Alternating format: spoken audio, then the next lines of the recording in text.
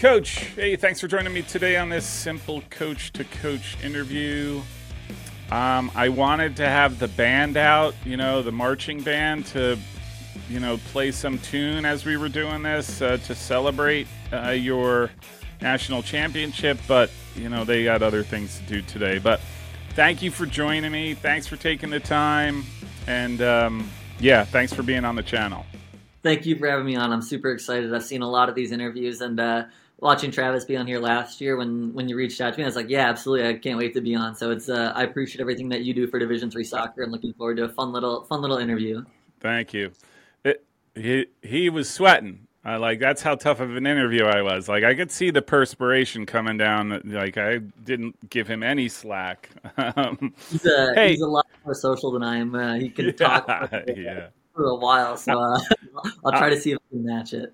I'm actually supposed to have him on, I think, on Friday. I'm doing an interview with him on Friday. I think it's Friday. That's awesome. He's just like you. He's one of the bigger Division III soccer junkies in the world. Yeah. He didn't kick me in the head, but I hold him personally responsible for getting kicked in the head at Ohio Wesleyan. So, hey, my first question is, I'm not sure where we go from here, right? Because, again, you're year one, and lo and behold, you raise a trophy. But maybe we could just start, how did you end up at St. Olaf?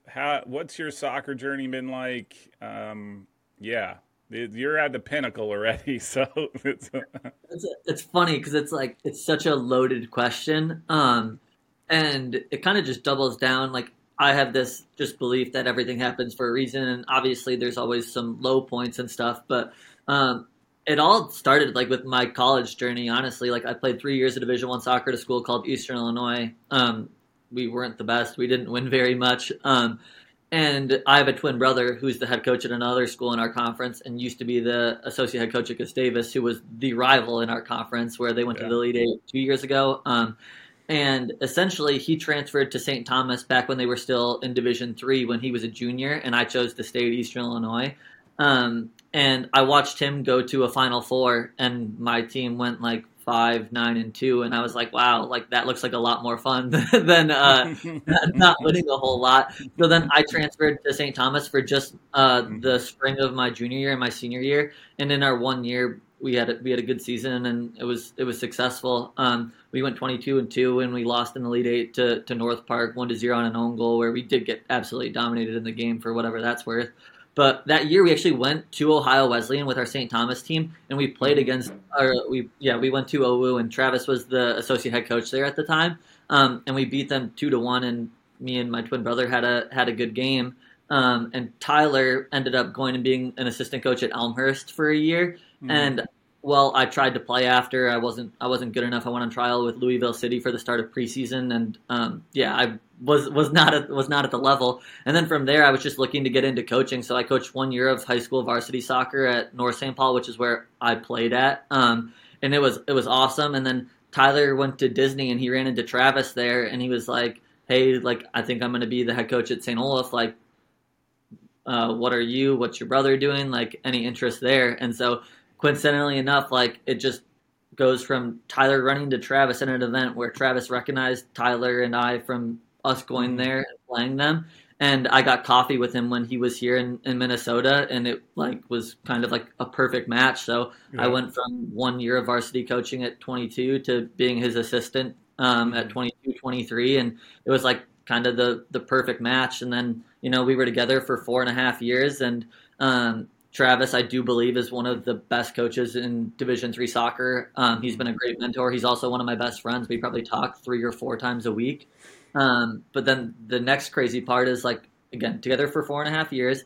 This last spring, I kind of felt like I was ready to make the jump and be a head coach. I went out and I interviewed at some places that I got offered a job, didn't get offered a job when I was a finalist somewhere else. And then I did accept a job to be the head coach at University of Wisconsin Stout to start their program from scratch, and they weren't going to start playing until 2024. And that was this spring. And the reason I did that is because me and Travis were on the same page of he was planning on being here for the foreseeable future, because we didn't think that some of the jobs that were going to open up were going to open up that would be a place for him and his fiance to go long term. But then, like, lo and behold, some big jobs opened up in Kenya and Chicago, and then this year there's another big one in WashU. But essentially, Travis ended up going back to Kenya, and it was a great decision for him and his fiance Amber. But it kind of like afforded me the opportunity to potentially come back to St. Olaf. I'll leave some of the details out of it, but I left because I was planning on being somewhere for a while because he was going to be here for a while. And then when he went back to Kenyon, it afforded me a unique opportunity to come back here. I got a phone call from the athletic director asking me if I would be interested in coming back. And it was like a no-brainer to me just because it was a place I was at for the last 4.5 years where, again, I did a little bit. I helped Travis as like the engineer, the architect, whatever analogy you want to use.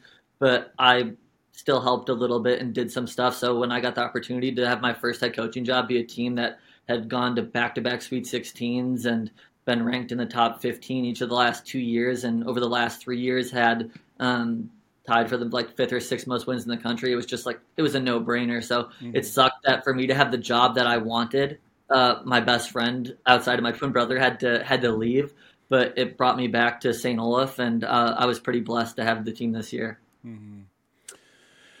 I actually said in the email exchange, like I mentioned, I'm supposed to interview him in Thursday or Friday, and I actually said to him, I was like, there's no team that wins a national championship in a vacuum. And I said to him, I was like, it takes time to get to a spot. I'm like, so I look at it, and I don't take this the wrong way, but like a lot of his work, right, went into what happened this year for you guys. And I think just because of the nature of the way soccer is, and I think it's the accumulation of all this work that went on beforehand as well. Not only your work, but from previous years and the recruiting and whatnot. So yeah, with Travis, I'm pretty like self-aware of knowing what I do or don't contribute towards. And again, when I was here with him every step of the way, helping us go through a rebuild where he took over a team that was winning 4 and 5 games in 2017, 2018. So like, again, like I helped him do it, but it's not lost on me that Travis is the main, again, architect, engineer. He did build this, and I helped a little bit, but if there's somebody who deserves the most credit for us winning a national championship, I still do firmly believe that it is him. The thing that some of my people around me have done a good job of trying to help me feel better about is just that, yes, he did build it, and yes, you helped, and they make sure to remind me of that, but I did have to coach like 100% of this season, which is the true part for me to try to double down on. But I just can't begin to emphasize enough of like how much I still believe that this is the biggest part of what Travis assembled. And I did coach it, so that part is valid. But it was very special to have. He came to our games in Chicago against both Eau Claire and Chicago, and then him and his family drove to the Final Four, and they were at both of those games as well. So having him there every step of the way was super special. Yeah, I'm not saying I mean, you had to do the coaching this year, and you put in your work as well. I'm not dismissing that, but let me ask. Obviously, it's gone great, right? Like the transition from Travis to your leadership. How has that gone? Has it been pretty seamless because the guys already knew you? Is it, and obviously St. Olaf? Yeah, I would say I'm very honest with the guys in our team and in our program where I told them like one of my biggest worries or concerns heading into this year as a first-time head coach, like there was big expectations for us from some people from the outside where, when you have the last 2 seasons that we did and we've done what we've been doing, there's always going to be a little bit of, again, expectations on us. So I told them like one of my biggest worries and concerns, you guys, is just that like I don't want to mess it all up. So I use different words for it, but I just don't want to mess it up. And at the same point in time, like I still am a competitor, so like I backed myself to come in and do a good job, and I knew that I was ready for it.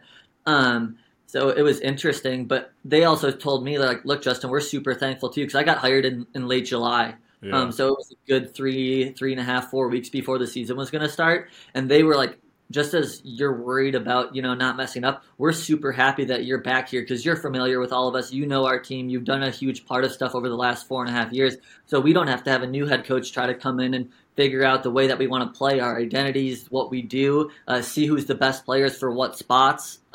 So it was like those calls were super nice because they shared a similar sentiment of like familiarity and just being ready to help do a lot. Travis was great in terms of he would give me a lot to do in some areas, and we were very complimentary of each other. So it was a pretty easy segue in just because, I mean, I was as associate head coach the 2 years before, so we worked very well in tandem. So it was just, I think it was as easy of a transition as it possibly could have been. When we started off the year 1-4 or 1-3, I thought like, holy cow, I might be like butchering one of the most talented teams in the country. So at that point, I was having to have some thoughts like, am I just a terrible head coach? So that part was funny. Yeah. Well, I mean, you did, right? Like your first 4 games, holy smokes, right? You lose to Chicago, Ohio Wesleyan, and then Kenyon. Yeah, and you're 1-3. So I could see you being like, oh my gosh, what have I done? Right? That's again, I'm gonna, because this is a unique situation, right? Usually the coach leaves and then somebody comes in with their own style, but you have a legacy as well there. And now that you have the national championship, like how important is how much time do you put in team culture and sort of building from where you are? Because I always believe if you stop doing it, if you stop building, you're gonna fall behind, right? So I mean, do you put a lot of emphasis in it for your program? The biggest thing that Travis and I tried to do initially was just, again, the first thing that you have to get right is the culture. So usually when teams are winning 4 and 5 games, it's because some things are missing or lacking and areas that we needed to improve. So the biggest thing was just getting the culture right and getting it going. And then this year we had a big senior class of 12 players that had some special players in it. So essentially, like, yes, they were good players, but they also were our hardest workers. There was 3 players on our team that had started and led our team in minutes, where we had a holding mid in 2021 that was 6th on our team in minutes, a center back that was 3rd, and we had a goalie that led the country in minutes played. And they were a big part of our team having success in 2021 and even some of them in 2022. And then this last year, they lost some of their spots. And 3 of those people were our best teammates. We had this kind of running joke, like I always tell our team, hey, we have to bring our on-the-ball quality without shooting ourselves in the foot to just give teams chances to do things. And then our bench was, we got to bring our on-the-bench quality, which is like good communication, high energy, supportive teammates, that kind of thing. And they were 3 of the best players at it. And so essentially the hard part is going from making a culture not as good to super strong. And then your hope is that once you've made it good and strong, that your seniors teach your freshmen and sophomores how to go about it and how to do things and what it means to be an Ole soccer player and just our day in, day out. And what it means to be a good teammate. And you just kind of hope that once it gets to that point that you learn from what your standards are. So I'm going to have to still continue to make sure that it goes that way. But we've had some awesome people teach people the right way to do things. Mm-hmm. Well, you do have some great players. I thought one of your players should have been Player of the Year. He's my personal Player of the Year. Victor Gallman, I thought, is just outstanding. Yeah, Victor is he is genuinely special. Again, the kid who did win it, different level. Like, it's hard to explain, but you the, watch him play and you're like, this kid's really not at the same level as most. Yeah, I totally agree. And again, the kid who won from Montclair State, when you score 34 goals or whatever, that is an outrageous number. So I don't have like any qualms with it. I do still personally believe that Victor is the best player in Division III soccer. Exactly. I think that we're going to see in his COVID year, he's going to find a pretty big time home to get to use his 5th year at. And Travis and I are working on that. Big part of it is Travis, but he's gotten some pretty good interest from like some big time places, and we're going to wait and see how that shakes out. But I think that we're going to see that Victor can play at the highest of levels in Division I soccer and fit right in. So he's going to be doing that. We have a forward, Hakeem Morgan, who is a U23 Costa Rican international. Costa Rican, he's another one. I just like this play. I like the more, I don't know, center midfielders are really my thing. I really enjoy watching those guys, and that's why I think Victor is your player of the year, but Hakeem Morgan is outstanding as well. I mean, so I'm excited for what again, they're going through their processes right now, and then we kind of have like a third unsung hero in our senior class. His name is Casey McCloskey, and he's the young man who stepped up big time in the Final Four with 3 goals and 2 assists.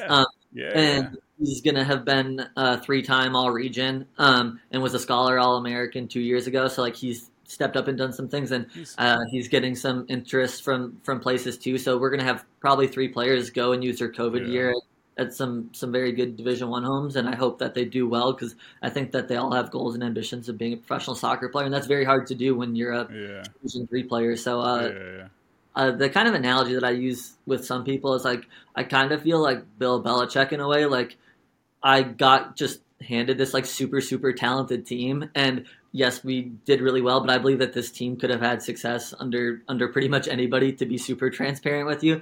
And then, you take Tom Brady away and, now he might get fired from the Patriots. So now I gotta go out and earn my money and that kind of thing. But I'm super blessed to have gotten to have my first year as a head coach have some special players in it. Casey McCloskey, he scored the game winner, right? Yep, he scored slotted. I'll tell you what, a lot of poise in that goal. Like receiving that ball, keeper coming out, and him putting it back post. I mean, I thought that was a great goal. But I think even in the Final Four, I have no problem saying we were getting dominated through 20 minutes against Washington College. We could have been down 2-0 easily, but my keeper made a huge save, and they hit the crossbar off of I don't know. And then he cut in and scored a curler off of a block shot where he whipped it out. Like literally, you might not have been able to put a ball with your hand in a better spot for it to go in. And goals change games, and it changed the dynamic of everything. And there was some things that happened that was not down to coaching, where special players did some things. So he had some big moments. So no season is perfect, but was this a perfect season for you? What's your sense as to how the season went? Yeah, I think that it's funny when I was thinking about like potentially like leaving, it was always like a no-brainer for me. But if I got offered this job, I was prepared to like leave and accept it on like an interim basis, and just show that I could coach at this level by earning it. And I thought I could do that by, winning one of the 2 MIAC championships or getting into the NCAA tournament or winning a game in the NCAA tournament, whatever it might be. I just knew that this team was super talented, and I backed myself a little bit. While I still have worries, insecurities, and all that stuff, I'm still, like I said earlier, I'm a competitor, and I back myself to do a good job. So I knew that I could do something with this team because I felt that pretty much anybody could with what was built here. So like going into the year, I went through like these different phases of like after the first 4 games when we were 1-3, I was like, holy cow, like I might be a terrible head coach. But fortunately last year, me and Travis, we had a tough start as well when we went to Chicago, and we lost to North Park and U Chicago as well. And we had lost to Wartburg early in the year too. So the funny thing is that we had been in a similar spot before, and then we still ended up going to a Sweet 16 and had a really good year, and we're penalties away from the Lead 8. So it's like I doubled down and I trusted our process, and we continued to do things that we had been doing. And just during the regular season, we played against Gustavus in the second to last conference game, and we conceded with the last kick of the game in a game that got shortened due to light. And if we would have won that game, we would have won our conference regular season championship outright with a game to go. And because we tied it, we had to go win it on the last day up in Concordia against Concordia Moorhead, and we won it. And that was super cool because I felt like, all right, a little bit of like pressure is off my back. We won one of the 2 championships, so like it allows you to relax a little bit. And then my playoffs come around, and we won the opening or the second round, our opening round, because we had a bye, and then we played against Gustavus in the final, and we won on penalties, which, as we know, is a complete crapshoot. So we did the double, and I was like, all right, like this is pretty cool, because like in my first year, we've done something that we haven't done at St. Olaf. So like that was awesome, and then the opening round of the NCAA tournament came, and we played Superior, who was really, really good. And there was an early decision in the game that could have changed the dynamic a little bit. And then in the second round, we're playing our crosstown rivals, Carleton, to go to the Sweet 16. I'm like, man, like if I lose to our crosstown rivals in the second round, the second round of the NCAA tournament with the best team we've had here, like, dude, that's probably the game where I felt the most amount of pressure, because if that team didn't go back to a Sweet 16, I would have felt like, despite 2 championships, I didn't do a good enough job and we underperformed. Yeah. So then once we got to that point, I was like, all right, now there's like the most amount of stress that's off of my back, per se. I would also like to say, like, we had a mental performance coach on our staff, Brian Sullivan, who is big time. I talked to him a couple of times a week just about how to be present, and I use some of the analogies of like, we are very good at like talking about our worries, comment or questions, concerns, and little things like that. And then just how do we get back to the moment and being present and trust in our process and that kind of thing. So despite all of these things, we would talk about our worries or concerns as a team. And it's like, all right, so now despite all that, how do we focus on the task at hand? And we would do that once a week with him. And it was super helpful, because as a first time head coach, like I said, I was worried that we would underperform and not get to the level that we wanted to. And he was really, really big time at helping us. So then, I mean, we beat Carleton and we get to a Sweet 16, and now I'm like, all right, this is pretty cool. And then we end up playing against Eau Claire in the Sweet 16, and they're shootout, basically. That was like a run and gun game. I remember watching that. 4-3, and the funny thing about Eau Claire is their head coach, Casey Holm, was my high school coach for 4 years. Great guy, too. I talked to him last year. I'm going to reach out again. What a great guy. He's awesome, and he's one of my best friends as well. He was actually at St. Thomas as an assistant. Is a big reason why Tyler and I both went back there, and he's a big reason why I'm a college head coach. And we currently coach club together with the oldest age group at our club team. So I was like, this is just so weird that like last year in the Sweet 16, I'm coaching against my twin brother. This year it's like the guy who was like one of my other mentors that is a big part of it. But that was a crazy game where it went up, it was tied, we went up, it was tied, and then we scored super late to advance. And then against U Chicago, that's where it's like, all right, like we've been there 3 times. We have not been able to get past this point. This team has had our number where we've tied, lost in each of the last 3 years. And again, Victor scored a great free kick from 28, 30 yards where, like, again, that has nothing to do with me being a good coach. I had a special player step up and do something at a good moment. And then we scored off of a long throw, and like, again, just little things like that were super, super helpful. But once we got to the Final Four, I was like, all right, this season has been awesome. But we always believed that we had the potential to do it all. I don't know if a ton of people who weren't familiar with our team could have believed that, because, like, again, you were more familiar with our team. People in our region are a little bit more familiar with our team. But because we had never been able to make the jump on a national stage, I think that people were probably like, oh, St. Olaf is probably just happy to be here. But when you have the players that we did, we just knew that we could go toe-to-toe with anybody. And once we got there, big-time players stepped up, and we ended up winning a national championship, obviously. So it was special. But I think that my athletic director was there, and on the field, I jokingly was hugging him after, and I was like, I jokingly asked, I was like, I want a raise. I want, like, just a guarantee. Now's the time, man. Good call. I'm impressed. No, I was like, I'll take a raise. I'll just take a lot of job security in the future going forward, and I'm going to have a job here for forever, winning the national championship.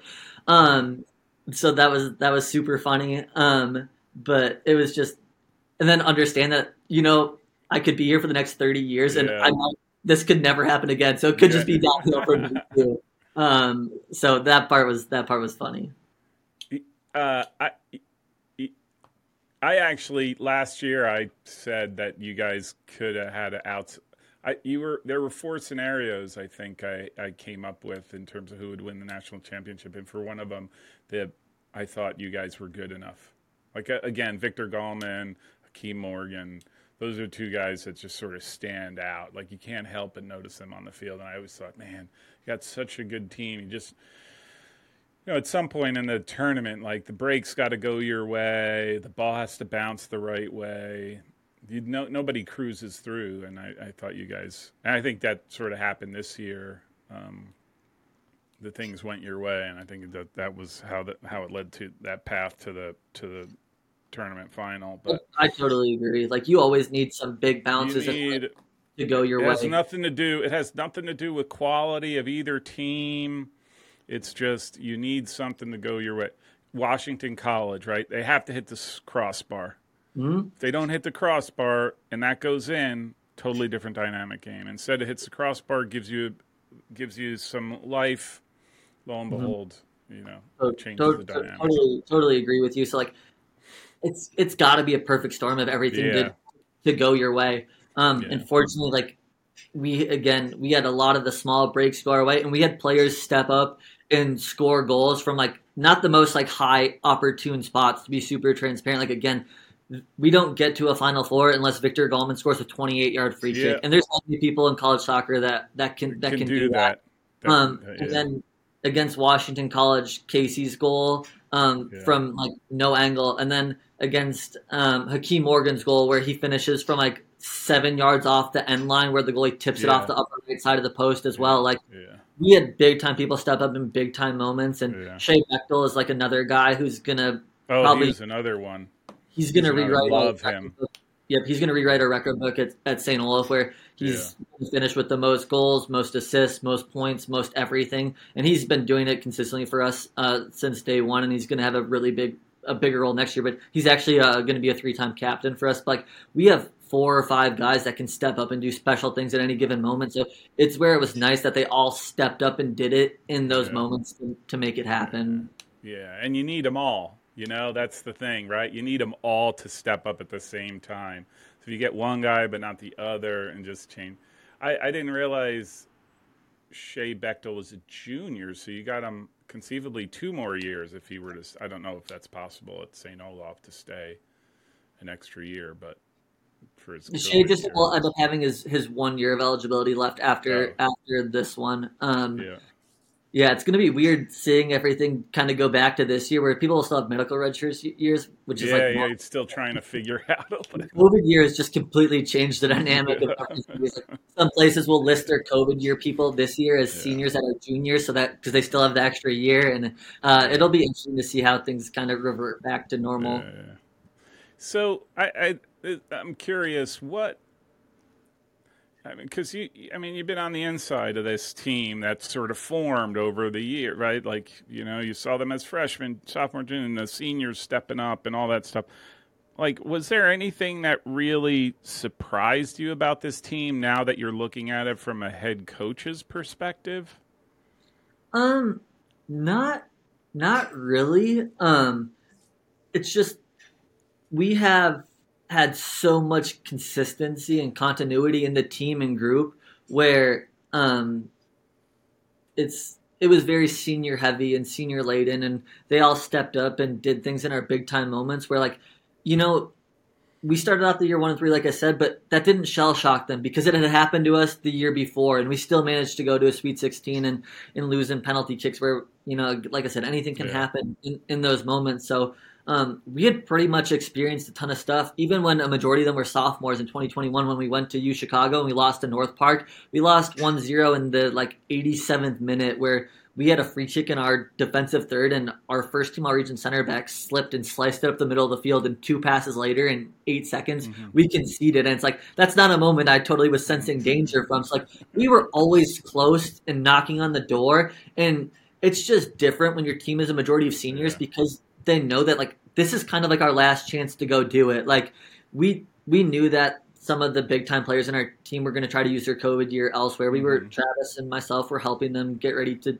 do those things, and it's just different when you kind of feel like your back's up against the wall and this is do or die time. And so we went down a goal against U Chicago in the Elite 8, and they still stepped up in the second half, and we did way better. I would still say that the U Chicago game we were lucky to get through because I don't think that was a good performance from us. But we got, again, goals in moments where not many goals are scored from. So it was fortunate. That was a great game. I liked that game a lot. The game It was against it was Chicago. it was a really good Was game. really good.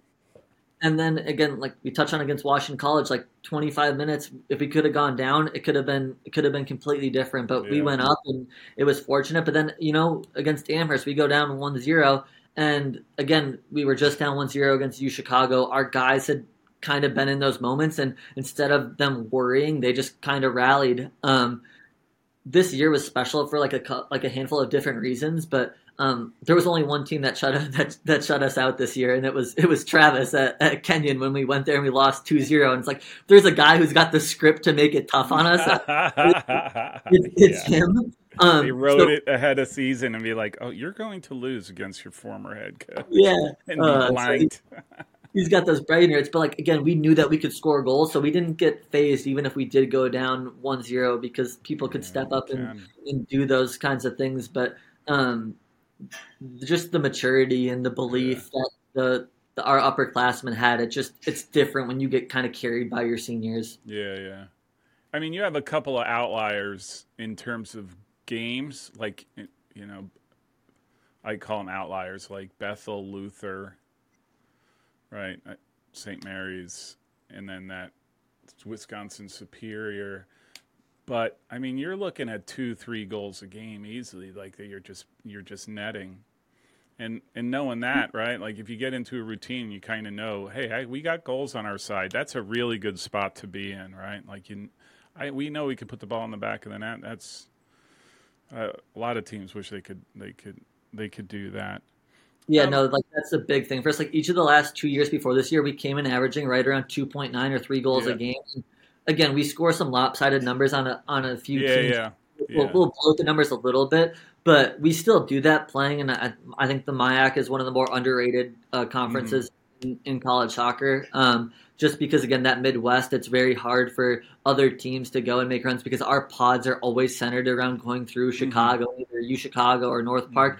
It's a little bit different versus out east where, you can have 3 teams from the same conference end up in a different quarter of the bracket. So there's always a little bit just not easier pass because there's way more teams there, so I get it. But, like, from the Midwest, there's always only one team typically that can make it through and get out. So it just changes the dynamic for us a little bit in terms of that. But like again, the MIAC is I think a very strong conference. Again, there's always going to be some better ones, but like even last year you got to see like a couple of teams from Wisconsin are also in the coast to coast, and now the WIAC is going to be formed where there's good schools in Eau Claire and Platteville where they're hovering and in the national rankings too. So it's just a weird little dynamic with that part of it, but it was, yeah. On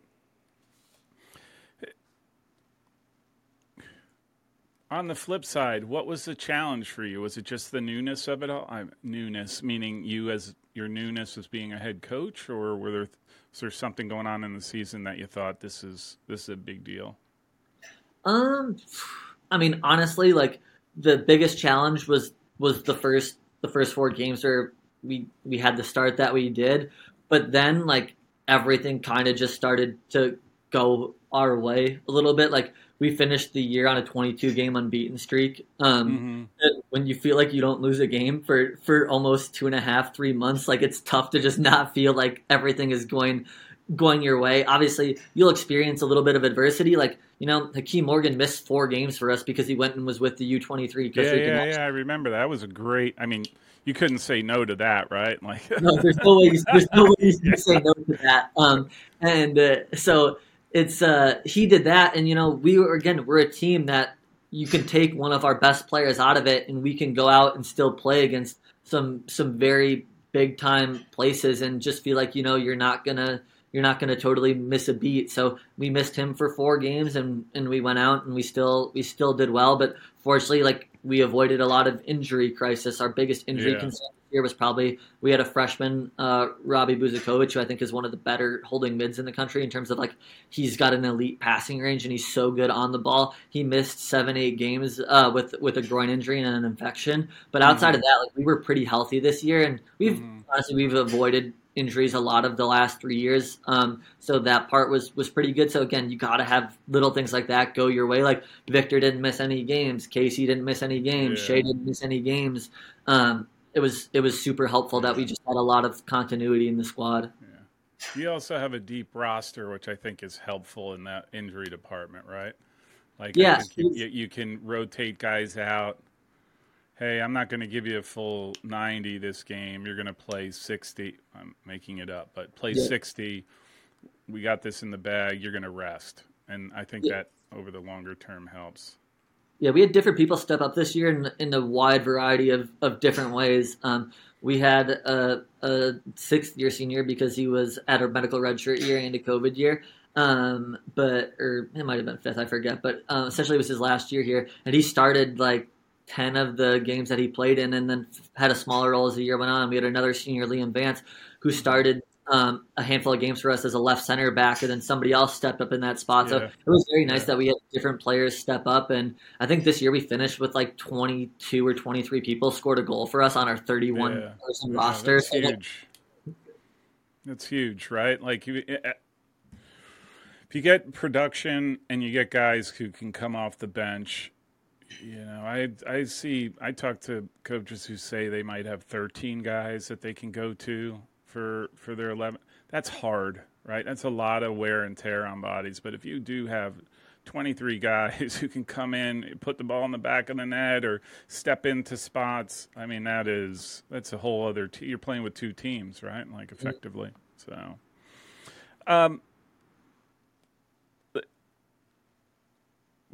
what sort of plans do you have for the spring now? Aside from the nonstop celebrations, right? You're national champions for a whole, now it's 11 months, 10 months left. Like what are your plans for the spring?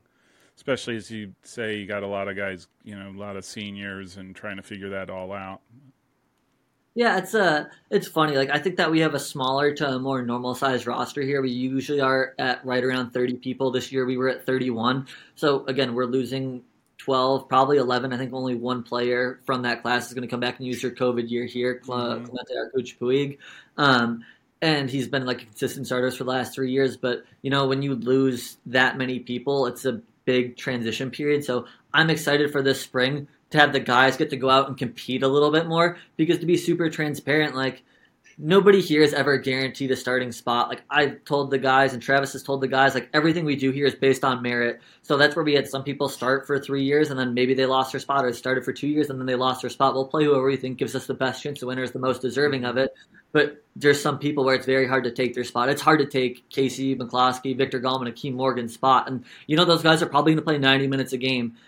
Barring something happening. So now it's like there's a lot of minutes that are going to be opening up in this team, and now it's going to be who wants to step up, put in the work, and show that you're the next person who could help us make a run in the NCAA tournament, and you can be a big-time player for us. So I'm very excited to get to see the guys compete and see who's ready to step up and show that they deserve more and they have earned more in terms of having a bigger role. So that part is nice. And then the big part is just, is recruiting. I think that arguably the most important part of college soccer is recruiting. You can do whatever you want as a coach or manager. Like this year, I could have played a 4-3-3 instead of a 3-5-2 or a different shape, and we probably still would have had a ton of success because we had better players than other people, and that's the most important part of college soccer and winning. So I got to make sure that I try to go out and do that. Like from an interesting perspective, it's not like winning the national championship here will massively change like our recruiting efforts. It's not like, because St. Olaf won a national championship, I'm now going to be talking to them too, as well as the other NESCACs. Like they're still in a different tier than us academically. Yeah. Or, we're still located in Northfield, Minnesota, where not many people want to come up to have our winters. So people have asked me that question. Nothing wrong with the Minnesota winters. Come on. No, it's not really cold. You just got to stay inside the whole time. No, exactly. So it's not like, where you're a Division I school and you're in a Power 5 conference and you win the national championship, and now it helps you have recruiting sway over some of the other places. It can help marginally, or if I send an email, I'll get maybe initial response because I'll say, hey, like we're the reigning national champs, please respond to me. Little things like that, but it's just making sure that, this next class, along with some of the other people that we brought in, they need to be ready to help make the jump where we've been really good the last 3 years. And I want to make sure that, now we're ready to be good for the next 7 years. I think the hard part is, going from bad to good and then good to great. And now that we're kind of near the top of the mountain, I want to make sure that we stay near the top of the mountain. Yeah. That's the test of time, right? Like, exactly. Some of our players don't want to be that flash of the pan. You want to be the perennial. We're here, right? Like, it's just, I think that's you need some special players to go out and do what we did, like I said. So Victor Gallman's, Nakeem Morgan's, and Case McCloskey's, they don't grow on trees, to be like super transparent with you. Like, I'm not going to be banking on us going to a national championship again next year. Obviously, everybody wants to, and like that's the pinnacle of it all. But it's just about making sure that, you get teams that are good enough and strong enough, and hopefully you can get to a second weekend. And then once you get there, pretty much anything can happen. But it's just, we got to try to reload a little bit and have some people make sure that, just because we won it last year doesn't mean that we're entitled to anything next year. We have to go back out and earn everything all over again with an even bigger target on our back. So we need people to invest in themselves and work hard for the next, now 9 months to make sure we are ready come September 1st or August 31st, whatever the first day of the season is.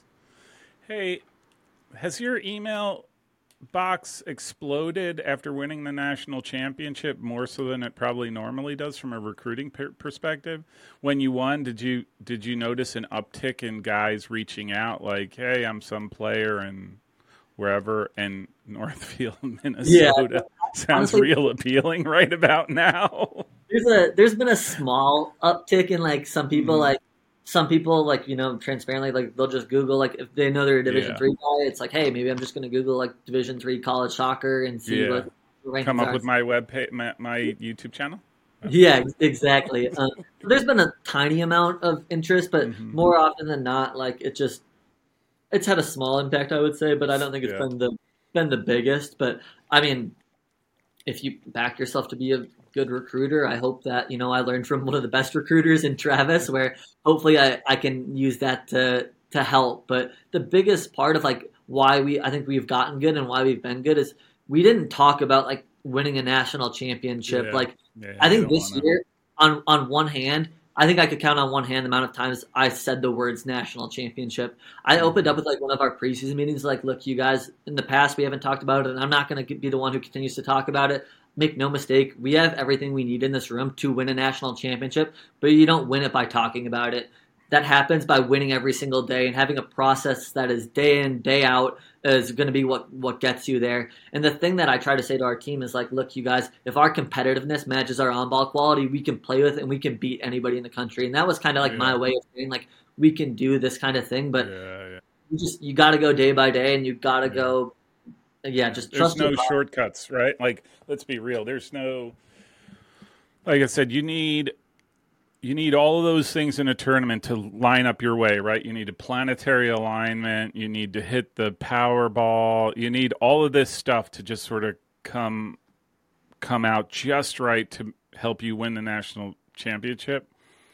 But you also need all of this hard work all beforehand, and no one's giving it to you, and you need to win it every day. Because otherwise, you're not going to win. Like, I don't care. You're just not going to win. You just don't have the fortitude. You don't have the what have you. So, well, I totally agree. The word that I try to use the most with our guys this year is earning. I was trying to be like you guys. We're all about earning everything. So once we got to the point where we were competing for championships in the MIAC tournament, it was like, all right, guys, like, a win today can help us earn a MIAC regular season title. So like that's a big deal for us. And then, once we got to the NCAA tournament, it was about like, how can we earn another week together? How can we earn another 24 meaningful hours together? And then the cool thing was like going to the national championship, I was like, look, you guys, like we've earned all of the time together that we possibly can. So all that's left for us to now is like go out and earn a national championship. And I believe in us to go out there and be able to go do that. The funny thing is like, I made a little Division III bracket on a printout this year, and I haven't always done it. But I didn't do that. I love Division III soccer, so like, I didn't. I built one out, and I didn't share it with like anybody. It wasn't online. I just wrote it out in pen, and like I did. I picked us to go out and win it all, and I shared it with the guys when we were like on our run. I was like, you guys might not know it, but like I promise you, I got genuine belief in us to be able to go out and do this. It's not for show. And again, like it's easy to write it out and everything. Yeah. But it was that part was pretty cool. Should frame that bracket, man. Get it, frame it, or send it to me. I'll hang it up. Like that would be cool. No, it was cool. One of my favorite Christmas presents, honestly, my girlfriend, she screen printed out like the bracket, and then she couldn't get it where it had all the scores in, so she went in and put in the scores from every single game in the tournament, and she highlighted our wins in gold, and she framed it. So now I got a nice little bracket of our run that's gonna be up in my office once I find a place. Outstanding girlfriend, a keeper. Outstanding girlfriend keeper. Yeah. She knows. She understands like how your brain ticks. Like, oh, soccer gift. Oh, thank you. I'm so very happy. Absolutely. Lastly, and I'm a big fan of Coach Ruben Burke and Connecticut College. When they won the national championship, I thought they played spectacular soccer. Last year, something was awry. This year, they're back to playing great soccer. Chicago, flawless last year when they won the national championship. This year, from the get-go, there was something that I just didn't get the vibe that they were on that path, right? Like, what kind of goals, what's sort of the setup for you for the fall to, I don't want to say prevent that, right? Like sometimes, but how do you get back to that feeling like you have to earn everything every day? Make sense? Yeah, no, and so I used the word process, but we had the same kind of like game day goals for our season. So it used to be 3 and it slowly started to evolve into 5. The first one for us was score the first goal.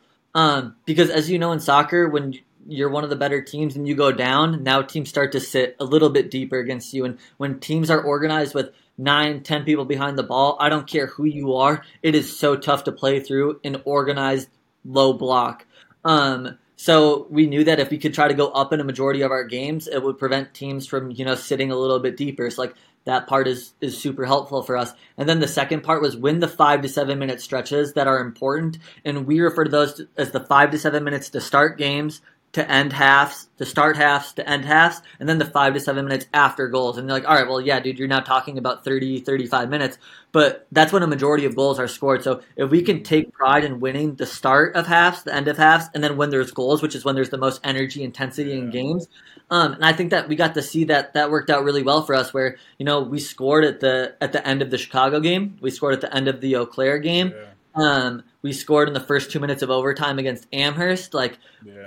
Those were big moments for us. And then the other 3 are bring our on-the-ball quality without gifting the other team something or shooting ourselves in the foot. And we said that because we believe that your process, that it leads to the most sustainable results, is being able to play and dictate the game on the ball while also defending and pressing as high up the field as possible. Yeah. So we know that if we can defend as high up the field every single time, we can make sure that when they play, it's in their half. And if we back ourselves to be able to play and effectively build, we now know a majority of the game is going to be played in their half of the field, which is, again, it's going to lead to more sustainable results.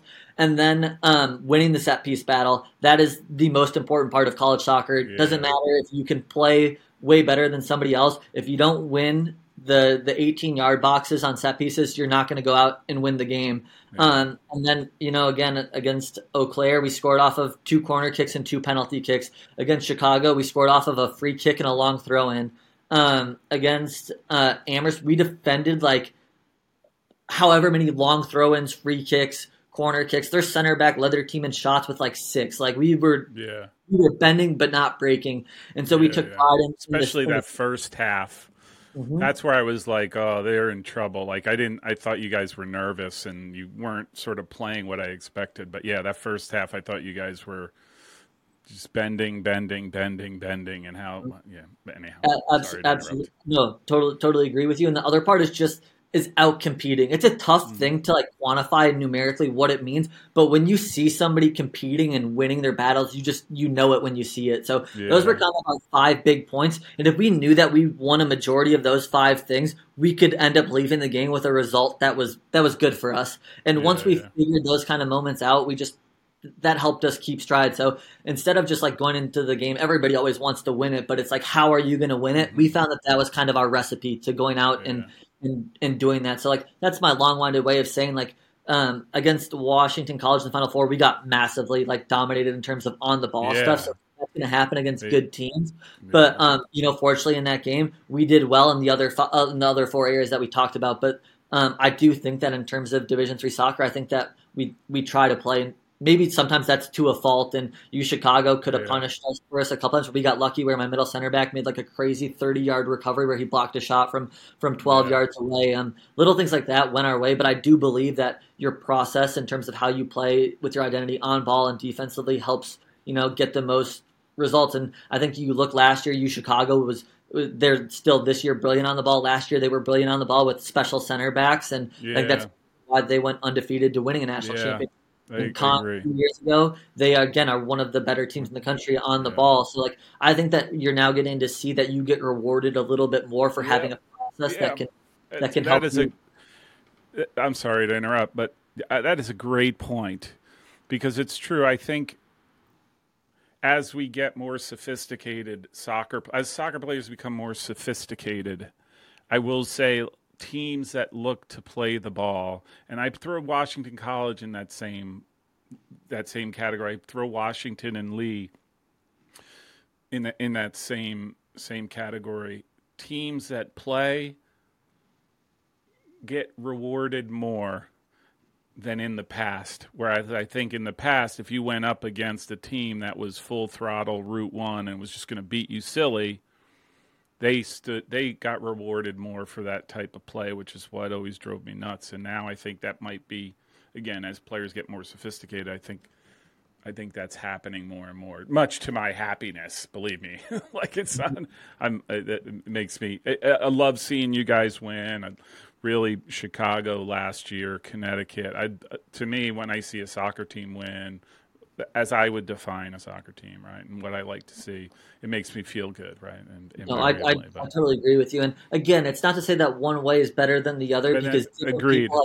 Different ways to do, and some are highly successful doing, and then there's teams that are good at both, and that's like a super strong point to be at. I think that Amherst is one of the teams that is really good at both. They can beat you in a variety of different ways, where they can dominate you on the ball, and they can dominate you from a physical, competitive standpoint. They're one of the best teams in the country in the first half. And so like you touched on it, like against Amherst, I totally agree. The one of my big talking points with the guys is like, look, you guys, if we can get through the first 25 minutes in the first half in a decent point, and that will go a long way in the game. And they still ended up going up first, but trust me, I totally agree with you. We were up against it, and they started off the game in a variation of a 3-5-2, and it matched up a little bit better for us. And then they went man for man all over the field with us, and they were just out competing us everywhere. They're so good at that, and that's a big reason why Justin has been to like 15 straight Sweet 16s. Like, I don't think that anything like this will ever happen again. No. So he's a brilliant head coach at what he does. He's good at doing it in a variety of different ways, which is impressive that you can do it in two ways, because it's hard to be really good at it in just one. So the fact that they can do it in both is impressive. But it's just want to make sure that I gave them their props, because again, there was little things in that game too that had to go our way, which was totally. Look, love them, hate them, doesn't matter, right? What Coach Serpone has done at Amherst is nothing short of remarkable, right? He reminds me of Dan Wagner at Franklin and Marshall, right? He makes it to the NCAA. Like, it's almost like foregone conclusion that they're going to get at least to the Sweet 16. Foregone conclusion. Start of the season. Like, how do you do that? Yeah, me and Travis are having this conversation. It's not like take away. We think that it's harder to get to the Final Four than it is to win the Final Four. Obviously, the hardest thing to do is win a national championship for sure, in all six. But like, to get to that point as frequently and consistently as some teams do, it is so impressive, because it is, again, it's hard to win any game, but I have so much respect for teams that can go out there and do it on a consistent basis. And, fortunately, we're now one of 5 teams in the last 3 years that have gone to 3 straight Sweet 16s. So the fact that there are people who do it every year, though, too, and it is so impressive. Yeah. And how do you do that? How do you get the guys in? How do you get them bought in? Like, there's so much that goes into that formula where you're like, look, you just got to tip your hat. Like, again, and it has nothing to do with the soccer.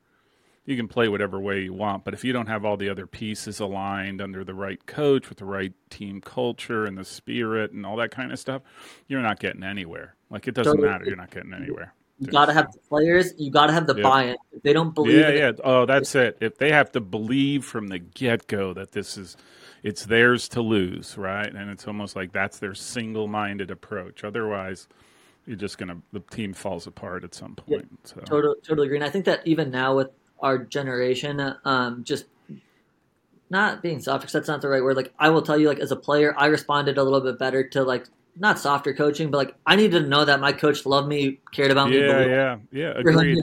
Then when he holds me to a high standard, I know this guy's holding me to a high standard because I'm not doing what's expected of me, and he wants me to be better and do more. So you can still hold all of that stuff, but like you just got to make sure that the guys know that you love them and care about them, and then when they know that, they will jump through hoops, they will run through walls, they will say how high when you ask them to jump. Like, so that's where as long as the guys believe in what you're doing and they believe in your process, like there's not truly one that will definitely lead to more success in life. It's just about whatever you think your best vision and belief is. But it's just been interesting to see over the last 3 years. Yeah. It's been a slightly different part of it. I always say the difference very clearly, and I watch it and talking to coaches, like what you just said. You know, when I was playing, you just got pounded. Like there was no hugs. Hugs, what? Like you didn't do something right. You got chewed out. You do something well, that's what you were supposed to do. And there was no expectation, like it was, anyhow, but I get all teary-eyed and nostalgic for the way things were back then, but I didn't win a national championship, so it clearly... It's funny. I have like this little other extra story, and I didn't share it with the guys until like this Christmas. But when I transferred to St. Thomas, and I watched my brother lose in a Final Four to Tufts 2-1 at Roanoke, which is the same place where we went and won it. So it was like kind of like a weird experience where I went and watched him play there in 2016, and then I was back there later coaching. But like simple thing, like we go to like the local mall, and there's always like a little thing where you can write like your Santa wish list or you see Santa. And I was like, all I want for Christmas is a national championship. And then we lost in the Elite Eight, and I was like, well, Santa definitely didn't give me what I wanted. Damn him, he's not getting cookies. No, and then funny enough, like it ends up happening seven years later. Yeah. That's where like again, I believe that everything happens for a reason, and it's easier to say that because, we all face adversity and we're fighting different battles that people don't know about. But like, everything had to happen for me to end up exactly where I was. And I had to go to East Illinois to transfer to St. Thomas. And then because I was at St. Thomas, we played against Travis Wall's team that he coached at collegiately. And because of that, he then ran into my twin brother at a national recruit. Yeah. And then because of that, I ended up on staff at St. Olaf. And then, I went to be the head coach at UW Stout, and I was there for 7 weeks. And then he leaves, and then I come back to St. Olaf. And now I'm at a place where I could be at for the rest of my coaching life and be happy and be fulfilled. It's kind of crazy that like all of these little things happened, which lead to like the ultimate culmination of everything. So I'm lucky. I'm thankful. I'm blessed. It's cool that Travis is one of my best friends. He was one of our biggest supporters. He wants us to see us do well, where he traveled to our games. I don't know. It's all cool how it adds up to what it did. My twin brother, coach in our conference, is at all of our games, and he's screaming from the sidelines in the stands, like helping organize my players. Like, hey, please be here. Little things like that. It takes a village. I've got a big time assistant coach, Matthew Gibbons, who helped me out in his first year as an assistant coach. My mental performance coach, Brian Sullivan, is I think a big reason why we were able to make the jump that we did from 2 straight Sweet 16s to go to where we did. I had an athletic director that believed in me as a first-time head coach to give me what I believe to be one of the best teams in the country, and unfortunately the guys made sure I couldn't mess it up, so I appreciate them. It's kind of cool that it takes a village, and I'm super blessed. That's awesome. That is. I not to get all spiritual, but I am one that there's no coincidences in life. You just don't see it for what it is when it happens, right? And it's usually gratification delayed, and not your time. So it's somebody else's time, right? Like, yeah, you're not going to get it 7 years ago, but I'll get you one, right? Like, so anyhow, I'll get all weird on that and get all goosebumpy, and I don't, anyhow. Hey, Coach, this is fantastic. Really, really did enjoy talking with you. Really super excited for you guys because I've been a fan for a few years now. Think the world of you guys and think the world of Travis and what he's done, and like I said, I'll be speaking to him again soon. But really, really appreciative that you took the time out of your day. Thank you so much for having me. Like I said earlier, what you do for Division III soccer is unparalleled, and it's so nice that you shine a light on an area that doesn't get much light shown on it. So I appreciate everything that you do for us, and like I said, I've gotten to watch your show for a while, so it's very cool that I've now been able to come and be on it. So I appreciate you for having me on and everything that you've done. Thank you very much for a special interview. Thank you. I noticed that you're sweating, by the way. So my interview was hard hitting and no, yeah, thank you for the kind words. Really, really, really do appreciate it. I just enjoy it. It's great. This to me is worth it right there. It does whatever happens and whatever, all this stuff. Just being able to talk about the game and things that intrigue me is well worth the effort. So, but thank you. Absolutely. All right, Coach. Fantastic.